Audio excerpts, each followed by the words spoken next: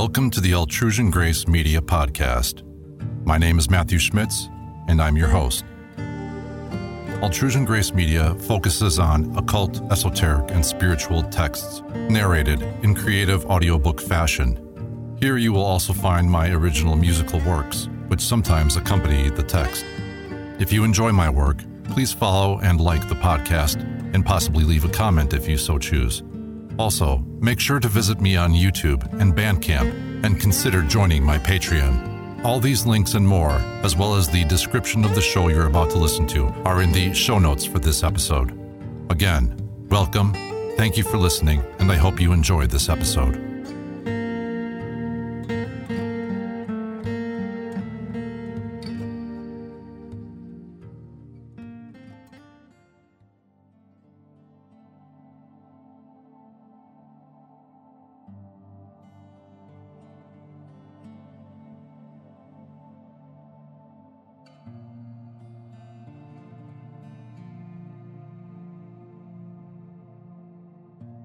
The Most Holy Trinosophia by Alessandro Cagliostro, or The Count of Saint Germain. Narrated by Matthew Schmitz.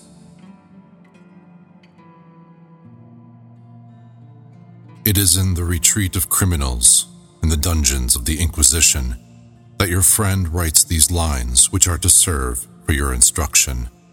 At the thought of the inestimable advantages which this document of friendship will procure for you, the horrors of a long and little-deserved captivity seem to be mitigated. It gives me pleasure to think that while surrounded by guards and encumbered by chains, a slave may still be able to raise his friend above the mighty, the monarchs who rule this place of exile. My dear Philocatus, you are about to penetrate into the sanctuary of the sublime sciences. My hand is about to raise for you the impenetrable veil which hides from the eyes of common men the tabernacle, the sanctuary wherein the Eternal has lodged the secrets of nature, kept for a few that are privileged, the few elect whom his omnipotence created, that they may see, and seeing may soar after him in the vast expanse of his glory, and deflect upon mankind one of the rays that shine round about his golden throne. If your friend's example proves a salutary lesson for you, I shall bless the long years of tribulation which the wicked have made me suffer. Two stumbling blocks equally dangerous will constantly present themselves to you. One of them would outrage the sacred rights of every individual. It is misuse of the power which God will have entrusted to you. The other, which would bring ruin upon you, is indiscretion. Both are born of the same mother. Both owe their existence to pride. Human frailty nourishes them. They are blind. Their mother leads them. With her aid, these two monsters carry their foul breath even into the hearts of the Lord's elect. Woe unto him who misuses the gifts of heaven in order to serve his passions. The almighty hand that made the elements subject to him would break him like a fragile reed. An eternity of torments could hardly expiate his crime. The infernal spirits would smile with contempt at the tears of the one whose menacing voice had so often made them tremble in the bosom of their fiery depths. It is not for you, Philocatus, that I sketch this dreadful picture. The friend of humanity will never become its persecutor. The precipice, my son, which I fear for you, is indiscretion, the imperious craving to inspire astonishment and admiration. God leaves to men the task of punishing the imprudent minister who permits the eye of the profane to look into the mysterious sanctuary.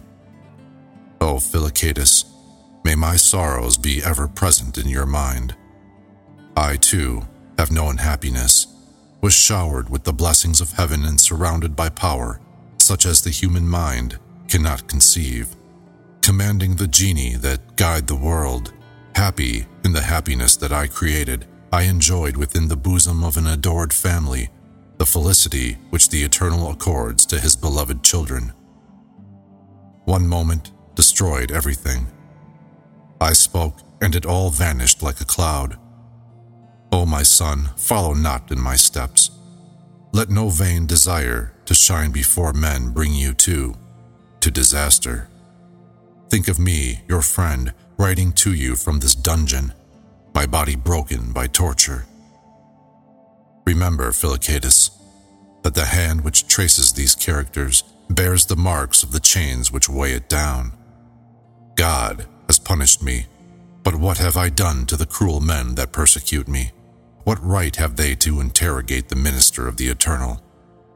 They ask me what are the proofs of my mission. My witnesses are prodigies, and my virtues are my defenders, a clean life, a pure heart. But what am I saying? Have I still the right to complain? I spoke, and the Lord delivered me, deprived of strength and power, to the furies of greedy fanaticism. The arm which one could overthrow an army can today hardly lift the chains that weigh it down. I wander. I should give thanks to eternal justice. The avenging God has pardoned his repentant child.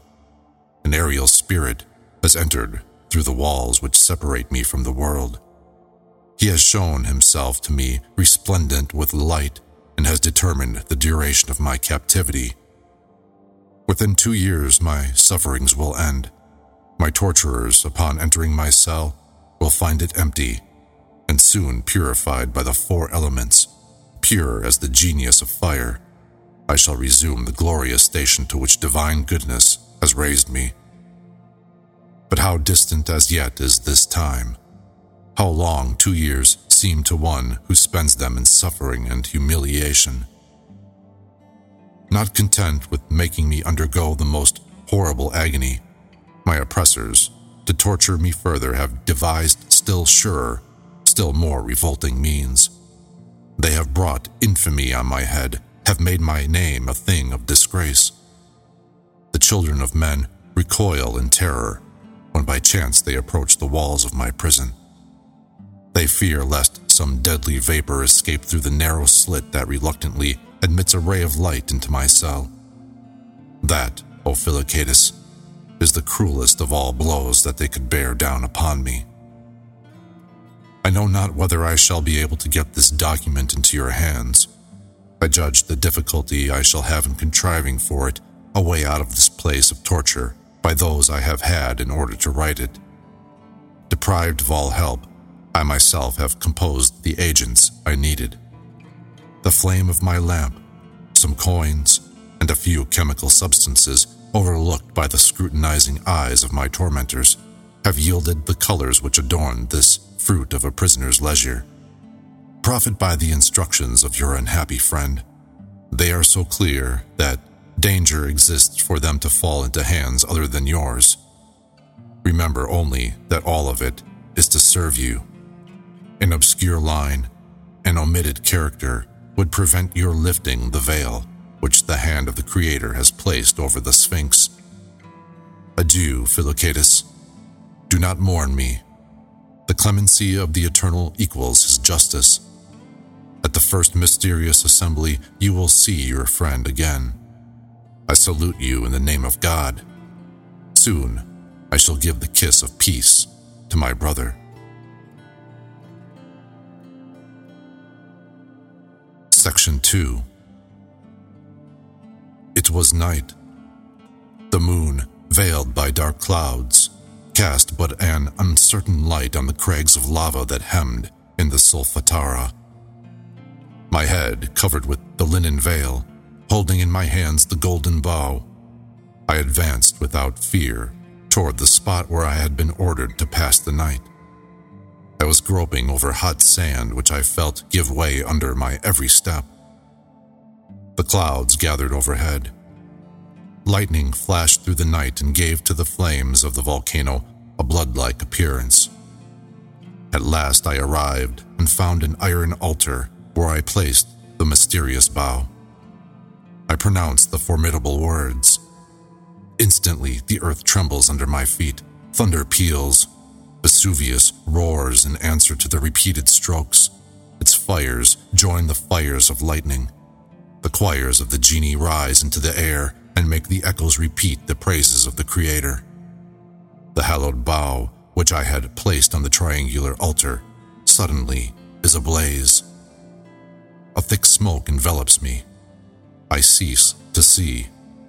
Wrapped in darkness, I seem to descend into an abyss. I know not how long I remained in that situation. When I opened my eyes, I vainly looked for the objects which had surrounded me a little time ago. The altar, Vesuvius, the country round Naples had vanished far from my sight. I was in a vast cavern, alone, far away from the whole world. Nearby me lay a long white robe. Its loosely woven tissue seemed to me to be of linen. On a granite boulder stood a copper lamp upon a black table covered with Greek words, indicating the way I was to follow. I took the lamp, and after having put on the robe, I entered a narrow passage, the walls of which were covered with black marble. It was 3 miles long, and my steps resounded fearfully under its silent vault. At last, I found a door that opened on a flight of steps which I descended. After having walked a long time, I seemed to see a wandering light before me. I hid my lamp and fixed my eyes on the object which I beheld. It dissipated, vanishing like a shadow. Without reproach of the past, without fear of the future, I went on. The way became increasingly difficult, always confined within galleries composed of black stone blocks. I did not dare to guess at the length of my underground travel. At last, after a long, long march, I came to a square chamber.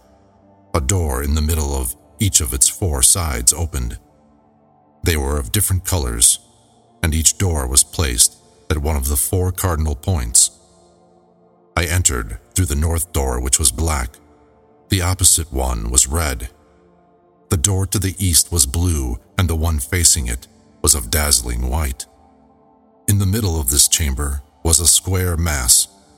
On its center shone a crystal star. On the north side was a painting representing a woman, naked to the waist. A black drapery fell over her knees, and 2 silver bands adorned her garment. In her hand was a rod which she placed against the forehead of a man, facing her across a table, which stood on a single support and bore a cup and a lance head. A sudden flame rose from the ground and seemed to turn toward the man. An inscription explained this picture. Another indicated the means I was to employ in order to leave this chamber. After having contemplated the picture and the star, I was about to pass through the red door when, turning on its hinges with terrific noise, it closed before me. I made the same attempt with the door of sky blue color. It did not loosen, but a sudden noise induced me to turn my head. I saw the star flicker, rise from its place, revolve, then dart rapidly through the opening of the white door. I followed it at once. Section 3. A strong wind arose, and I had difficulty in keeping my lamp alight. At last I saw a white marble platform to which I mounted by 9 steps. Arrived at the last one, I beheld a vast expanse of water. To my right, I heard the impetuous tumbling of torrents. To my left, a cold rain mixed with masses of hail fell near me. I was contemplating this majestic scene when the star, which had guided me to the platform and which was slowly swinging overhead, plunged into the gulf. Believing that I was reading the commands of the Most High, I threw myself into the midst of the waves. An invisible hand seized my lamp and placed it on the crown of my head. I breasted the foamy wave and struggled to reach the side opposite the one which I had left. At last I saw on the horizon a feeble gleam and hastened forward. Perspiration streamed down my face, and I exhausted myself in vain efforts. The shore, which I could scarcely discern, seemed to recede to the degree advanced. My strength was ebbing. I feared not to die, but to die without illumination. I lost courage, and lifting to the vault my tear-streaming eyes, I cried out, "Judge thou my judgment and redeem me. By thy eloquence, make me live."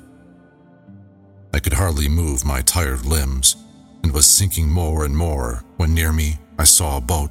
A richly dressed man guided it. I noticed that the prow was turned toward the shore which I had left. He drew near. A golden crown shone on his forehead. "Come with me," said he, "with me, the foremost in the world. I will show thee the way thou must follow." I instantly answered him, "It is better to trust in the Lord than to sit among the mighty," whereupon the boat sank and the monarch with it. Fresh energy seemed to course through my veins, and I gained the goal of my efforts.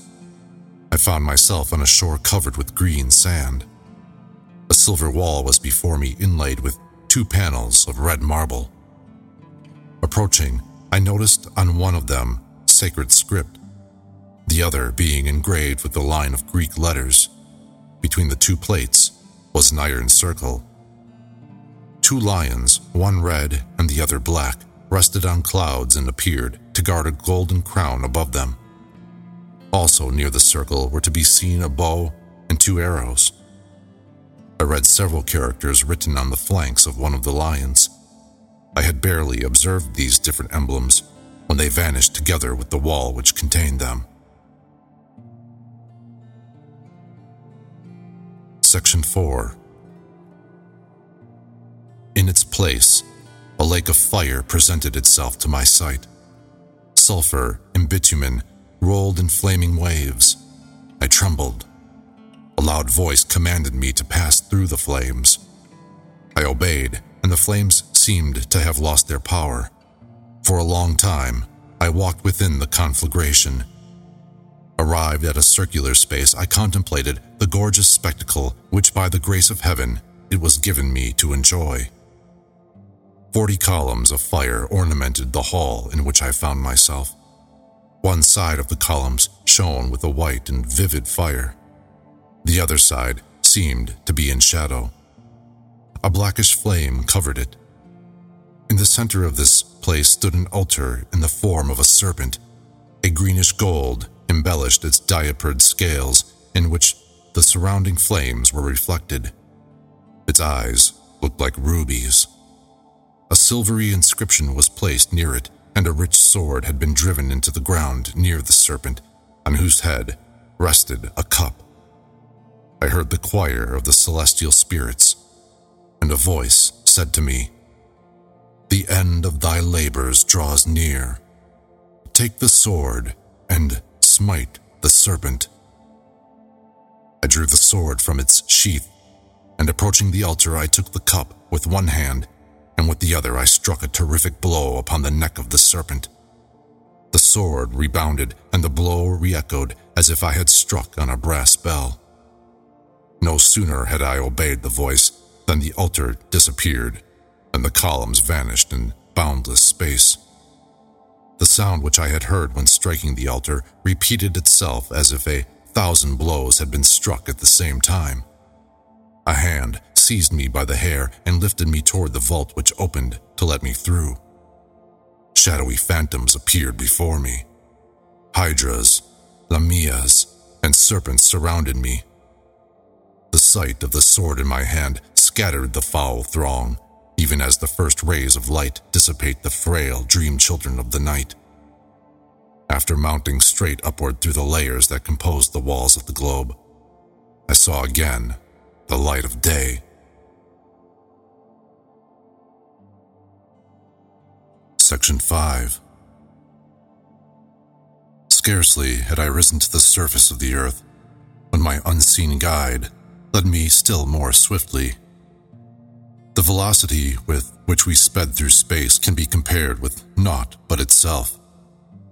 In an instant, I had lost sight of the plains below. I noticed with astonishment that I had emerged from the bowels of the earth, far from the country about Naples. A desert and some triangular masses were the only objects I could see. Soon, in spite of the trials which I had undergone, a new terror assailed me. The earth seemed to me only a vague cloud. I had been lifted to a tremendous height. My invisible guide left me, and I descended again. For quite a long time I rolled through space. Already the earth spread out before my confused vision. I could estimate how many minutes would pass until I would be crushed on the rocks, but quick as thought, my guide darts down beside me, takes hold of me, lifts me up again, and again lets me fall. Finally, he raises me with him to an immeasurable distance.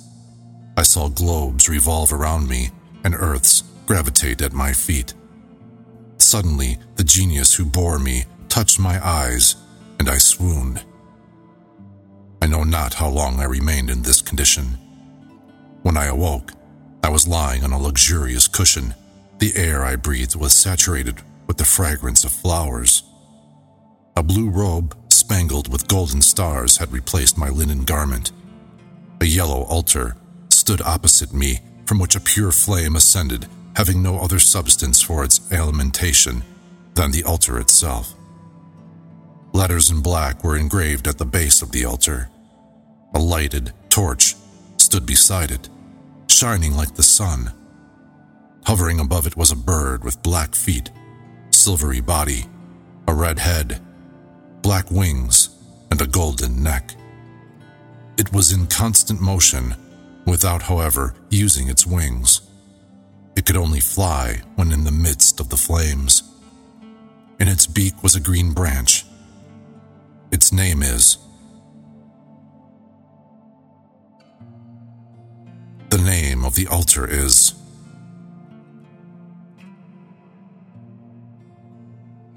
Altar, bird, and torch are the symbol of all things. Nothing can be done without them. They themselves are all that is good and great. The name of the torch is... 4 inscriptions surrounded these different emblems. Section 6. I turned aside and noticed an immense palace, the base of which rested on clouds. Its mass was composed of marble, and its form was triangular. 4 tiers of columns were raised one above the other. A golden ball topped the edifice. The first tier of columns was white, the second black, the third green, and the last one a brilliant red.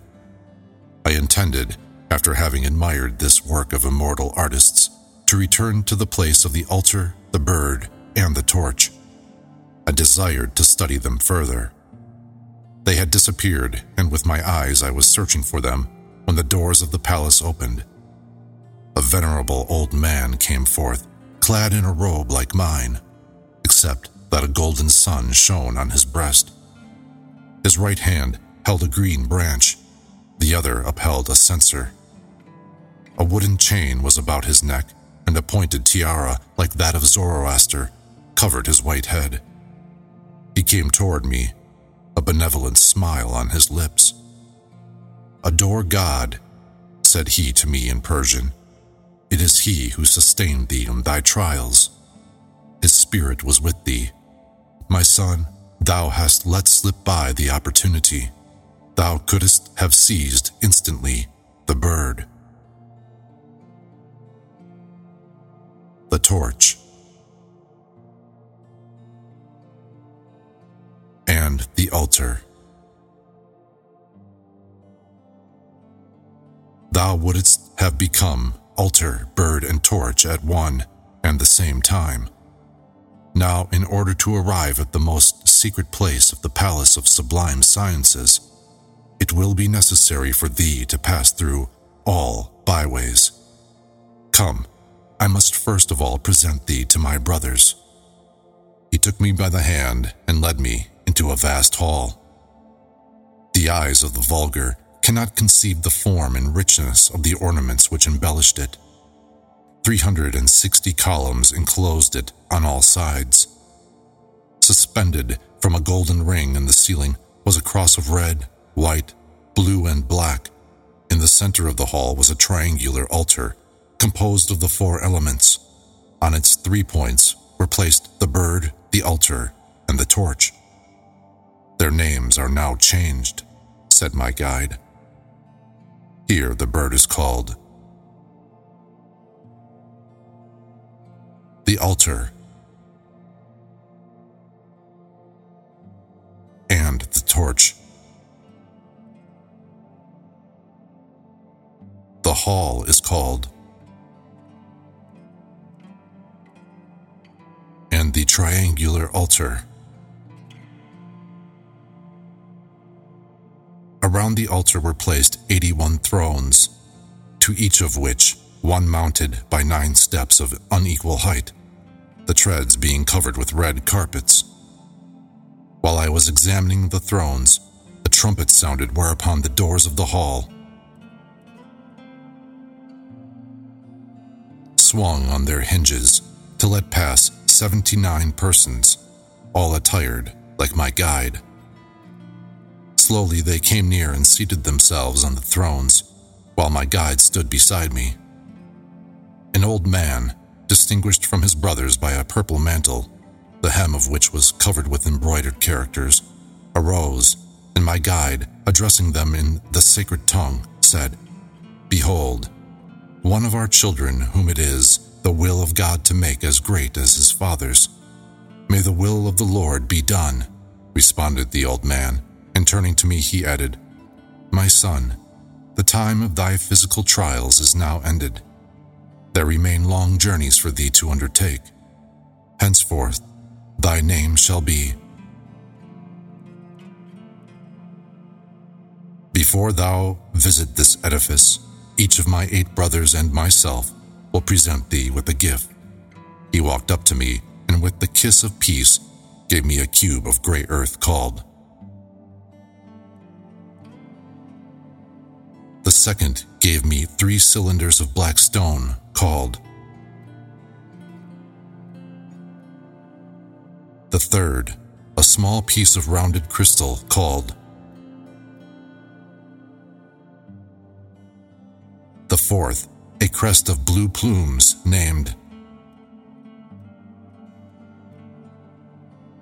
The fifth added a silver vase which carries the name of.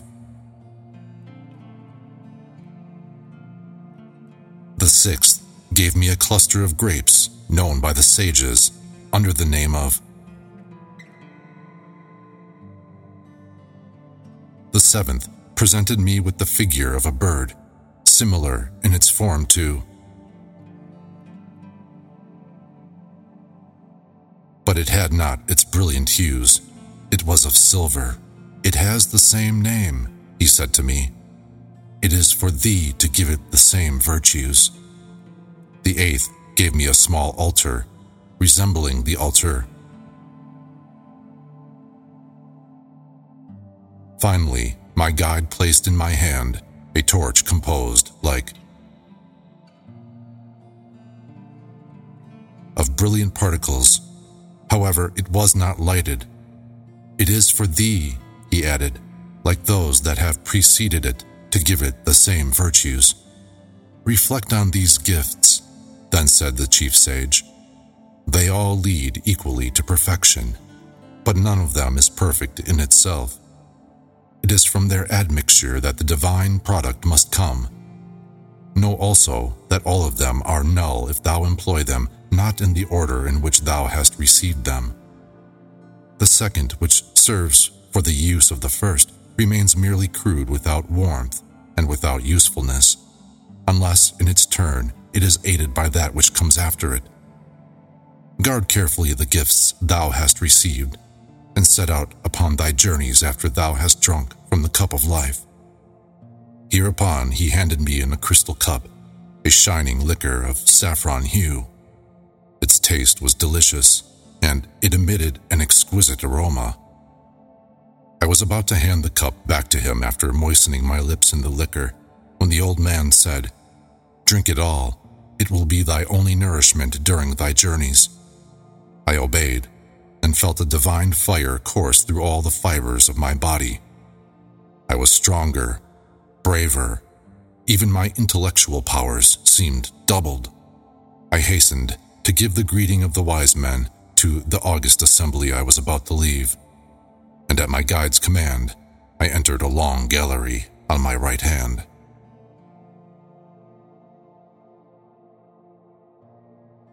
Section 7.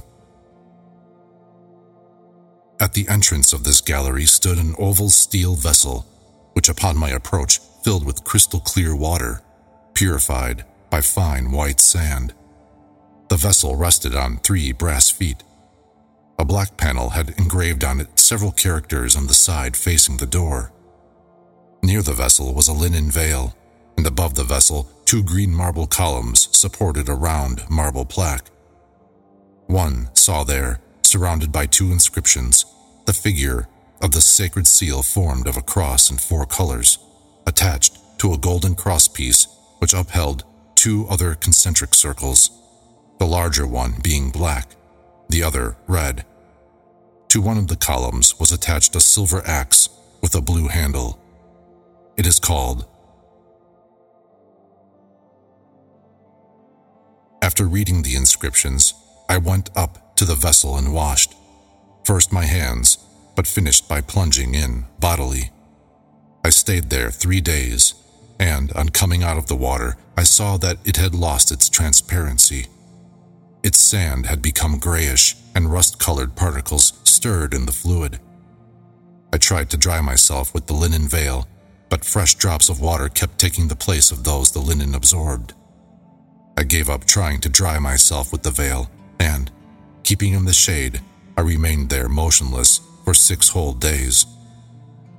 At the end of this time, the source of these waters was exhausted. I found that I was dry and lighter, though my strength seemed to be increased. After walking about for a little while, I returned to the vessel. The water which had been in it was gone. In its place was a reddish liquid. The sand was gray and metallic. I again bathed in it, being careful, however, to remain there only a few moments. When stepping out of it, I noticed that I had absorbed part of the liquid. This time, I did not try to dry myself with the cloth, for the liquor with which I was saturated was so strong and corrosive that it would have instantly destroyed the fabric. I found myself at the other end of the gallery, stretched out on a bed of warm sand, where I spent 7 days. After this time, I returned to the vessel. The water was as it had first appeared. Once more I plunged into it, and after having washed myself carefully, came out. This time I had no difficulty in drying myself. Finally, after having purified myself according to the instructions I had received, I prepared to leave this gallery, in which I had spent 16 days. Section 8. I left the gallery by a low and narrow door, and entered a circular apartment, the paneling of which was made of ash and sandalwood. At the further end of the apartment, on a pedestal, composed of the trunk of a vine, lay a mass of white and shining salt. Above was a picture showing a crowned white lion and a cluster of grapes. Both rested on a salver sustained in the air by the smoke of a lighted brazier. To my right and left, 2 doors opened, one giving unto an arid plain. A dry and scorching wind blew over it continually, and the other door opened on a lake at the extreme end of which a black marble facade could be seen. I approached the altar and took into my hands some of the white and shining salt which the sages call, and rubbed my entire body with it. I impregnated myself with it, and after having read the hieroglyphics accompanying the picture, I prepared to leave this hall. My first intention was to leave by the door opening upon the plain, but there issued therefrom a hot vapor, and I preferred the opposite path. I had the freedom of choice with the condition, however, not to leave the one once chosen. I decided to cross the lake. Its waters were somber and sleeping. At a certain distance, I clearly noticed a bridge called. To reach it, I would have been obliged to follow the windings of a shore covered with rocks, and I preferred to cross the lake. I entered the water, which was as thick as cement. I noticed that it was useless for me to swim since my feet touched the bottom everywhere. I walked in the lake for 13 days. At last, I came to the other shore.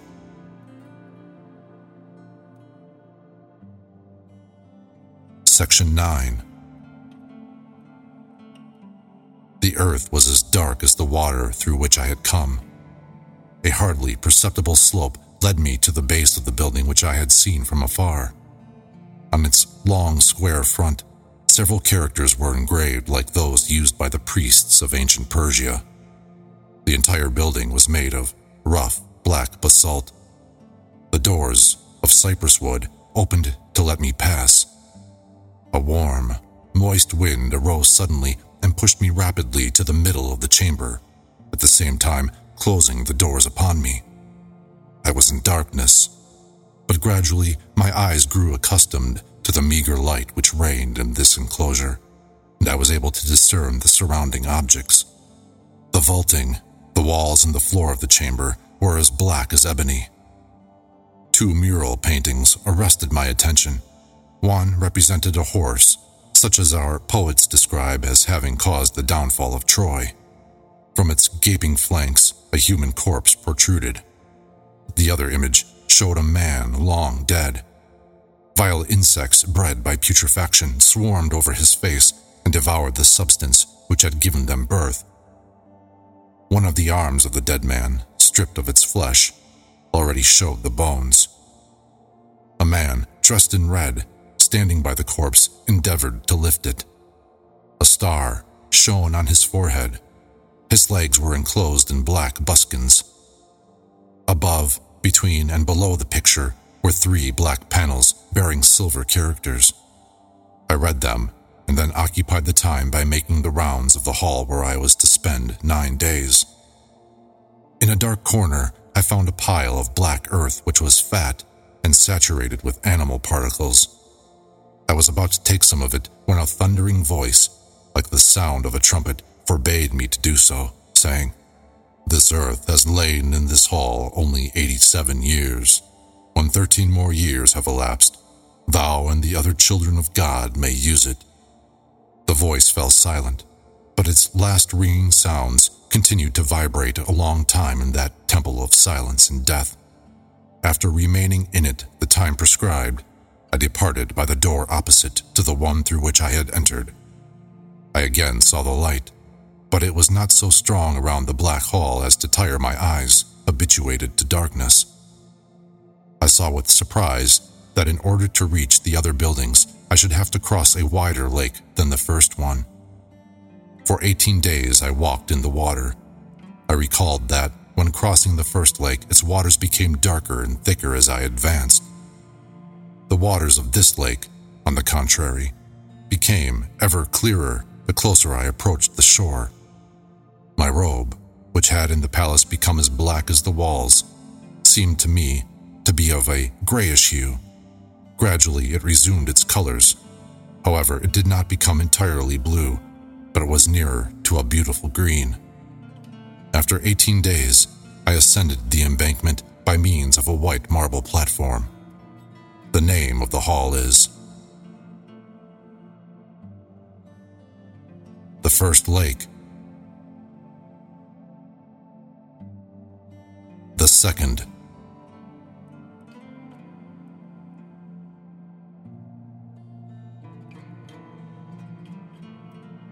Section 10. At some distance from the shore, a sumptuous palace raised aloft its alabaster columns.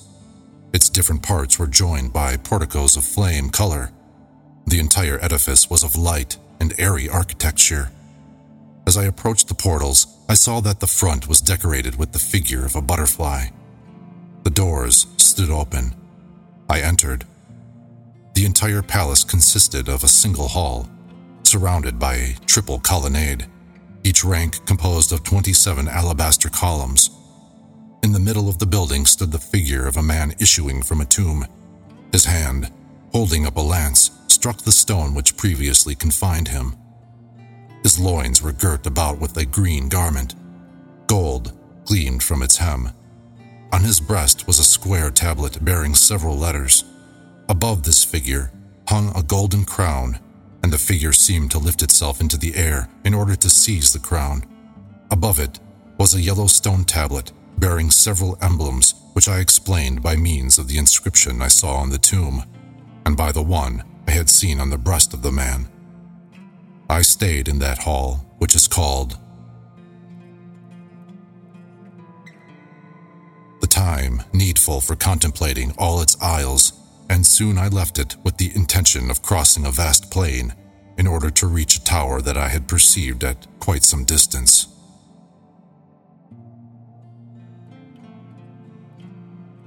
Section 11. No sooner had I quitted the steps of the palace when I saw fluttering in front of me a bird similar to this one, however, having two wings like a butterfly's besides its own. A voice issuing from a cloud commanded me to seize and to affix it, and I darted forth after it. It did not fly but used its wings in order to run with the greatest rapidity. I pursued it. It fled before me and made me cover the entire plain several times. I followed it without pause. Finally, after pursuing it for 9 days, I forced it to enter the tower which I had seen in the distance as I was leaving. The walls of this edifice were of iron. 36 columns of the same metal supported it. The interior was of the same material, encrusted with shining steel. The foundations of the tower were so constructed as to be twice as deep in the earth as they were high above the ground. The bird had barely entered this enclosure when an icy cold seemed to overcome it. In vain, it tried to move its numbed wings.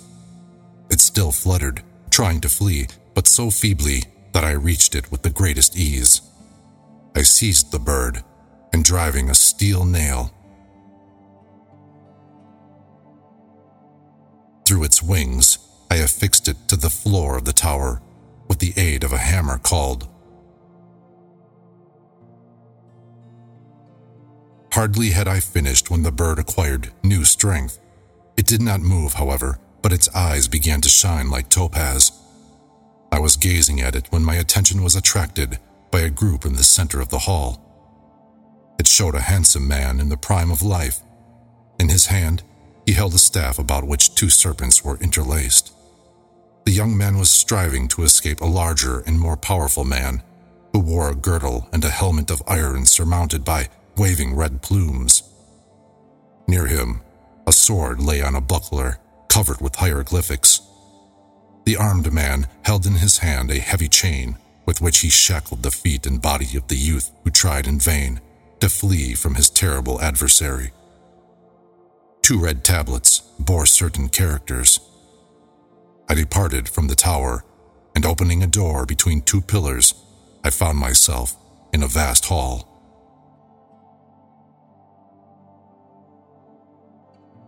Section 12. The hall into which I had just entered was perfectly round. It resembled the interior of a globe, composed of hard and transparent matter, as crystal, so that the light entered from all sides. Its lower part rested upon a vast basin filled with red sand. A gentle and equable warmth reigned in this circular enclosure. The sages call this hall. The basin of sand sustaining it is called. With astonishment, I gazed around this crystal globe when a new phenomenon excited my admiration. From the floor of the hall ascended a gentle vapor, moist and saffron yellow. It enveloped me. raised me gently, and within 36 days bore me up to the upper part of the globe. Thereafter the vapor thinned. Little by little I descended, and finally found myself again on the floor. My robe had changed its color. It had been green when I entered the hall, but now changed to a brilliant red. A contrary effect had taken place in the sand on which the globe rested.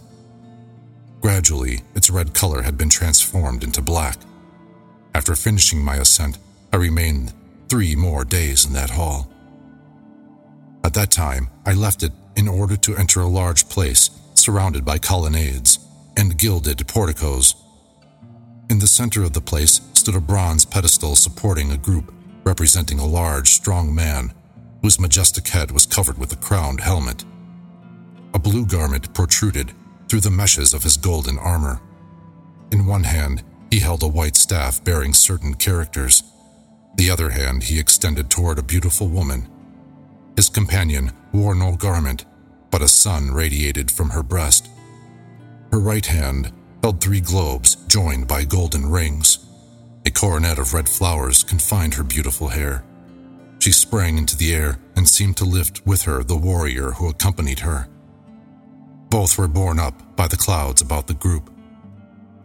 On the capitals of 4 white marble columns were set 4 bronze statues. They had wings and appeared to sound trumpets. I crossed the place, and mounting on a marble platform which was before me, I noticed with astonishment that I had re-entered the Hall of Thrones, the first in which I had found myself when entering the Palace of Wisdom.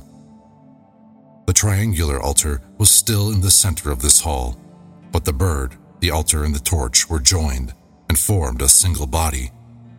Near them was a golden sun. The sword which I had brought from the Hall of Fire lay a few paces distant on the cushion of one of the thrones. I took up the sword and struck the sun, reducing it to dust. I then touched it, and each molecule became a golden sun like the one I had broken. At that instant, a loud and melodious voice exclaimed, "The work is perfect." Hearing this, the children of light hastened to join me. The doors of immortality were opened to me, and the cloud which covers the eyes of mortals was dissipated. I saw, and the spirits which preside over the elements knew me for their master.